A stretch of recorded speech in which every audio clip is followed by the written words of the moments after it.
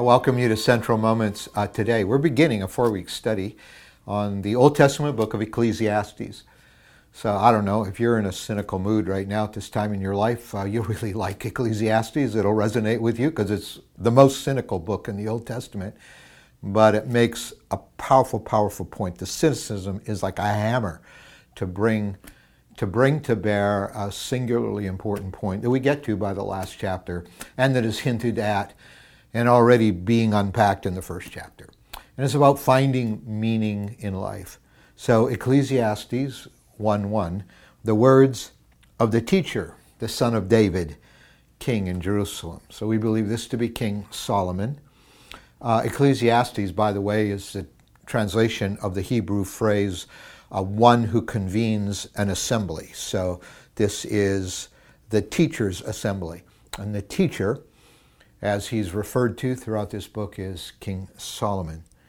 And after introducing himself, the first thing he has to say is meaningless, exclamation mark. And then he says it again.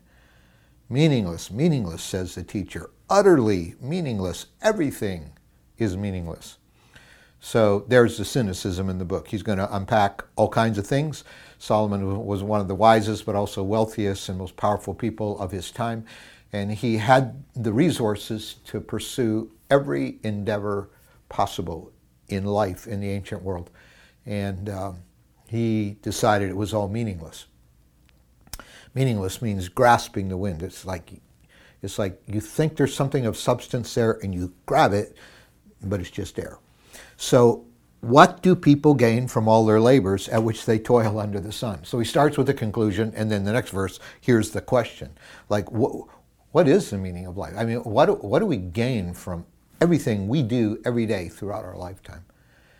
And notice he's got a reference point there, under the sun. What do people gain from all their labors at which they toil under the sun?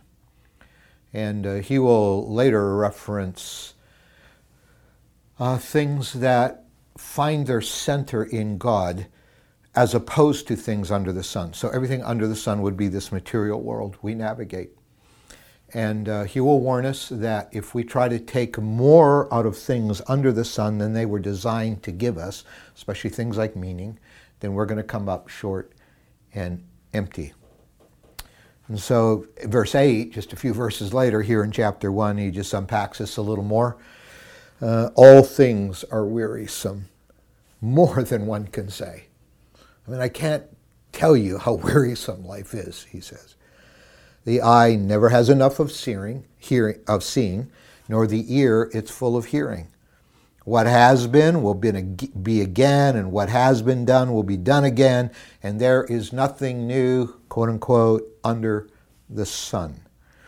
So he's here saying that the limits of our human longings seem to be limitless. I mean, there's never enough of seeing. There's never enough of hearing. I mean, and we end up just with nothing new and grasping the wind when we engage what's under the sun. Augustine, of course, would say, our heart is restless until it rests in you. And this is where he's going to end up going with it all. But he's going to try everything else. Somebody said, I know money doesn't make you happy, but I'd sure like to try to find out for myself. So he's going to try all of life and try to find out for himself. But John 6:33, here's Jesus. He says, for the bread of God is the bread that comes down from heaven. So this is not from things under the sun, S-U-N, but from the sun, S-O-N, from heaven. And it gives life to the world. There is something that gives life and meaning to the world. And so his audience said, sir, always give us this bread. And Jesus declared, I am the bread of life. Whoever comes to me will never go hungry, and whoever believes in me will never be thirsty. And that's the hope for every one of us. So, Father, we pray that you'll help us.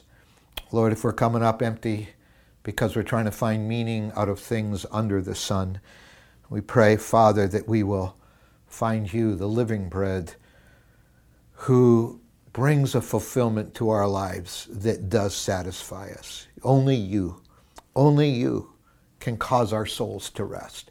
And we pray you'll help us on that journey. And we say thank you, and we trust you, and we praise you today. And help us to keep you the center of our day today. In Jesus' name, amen.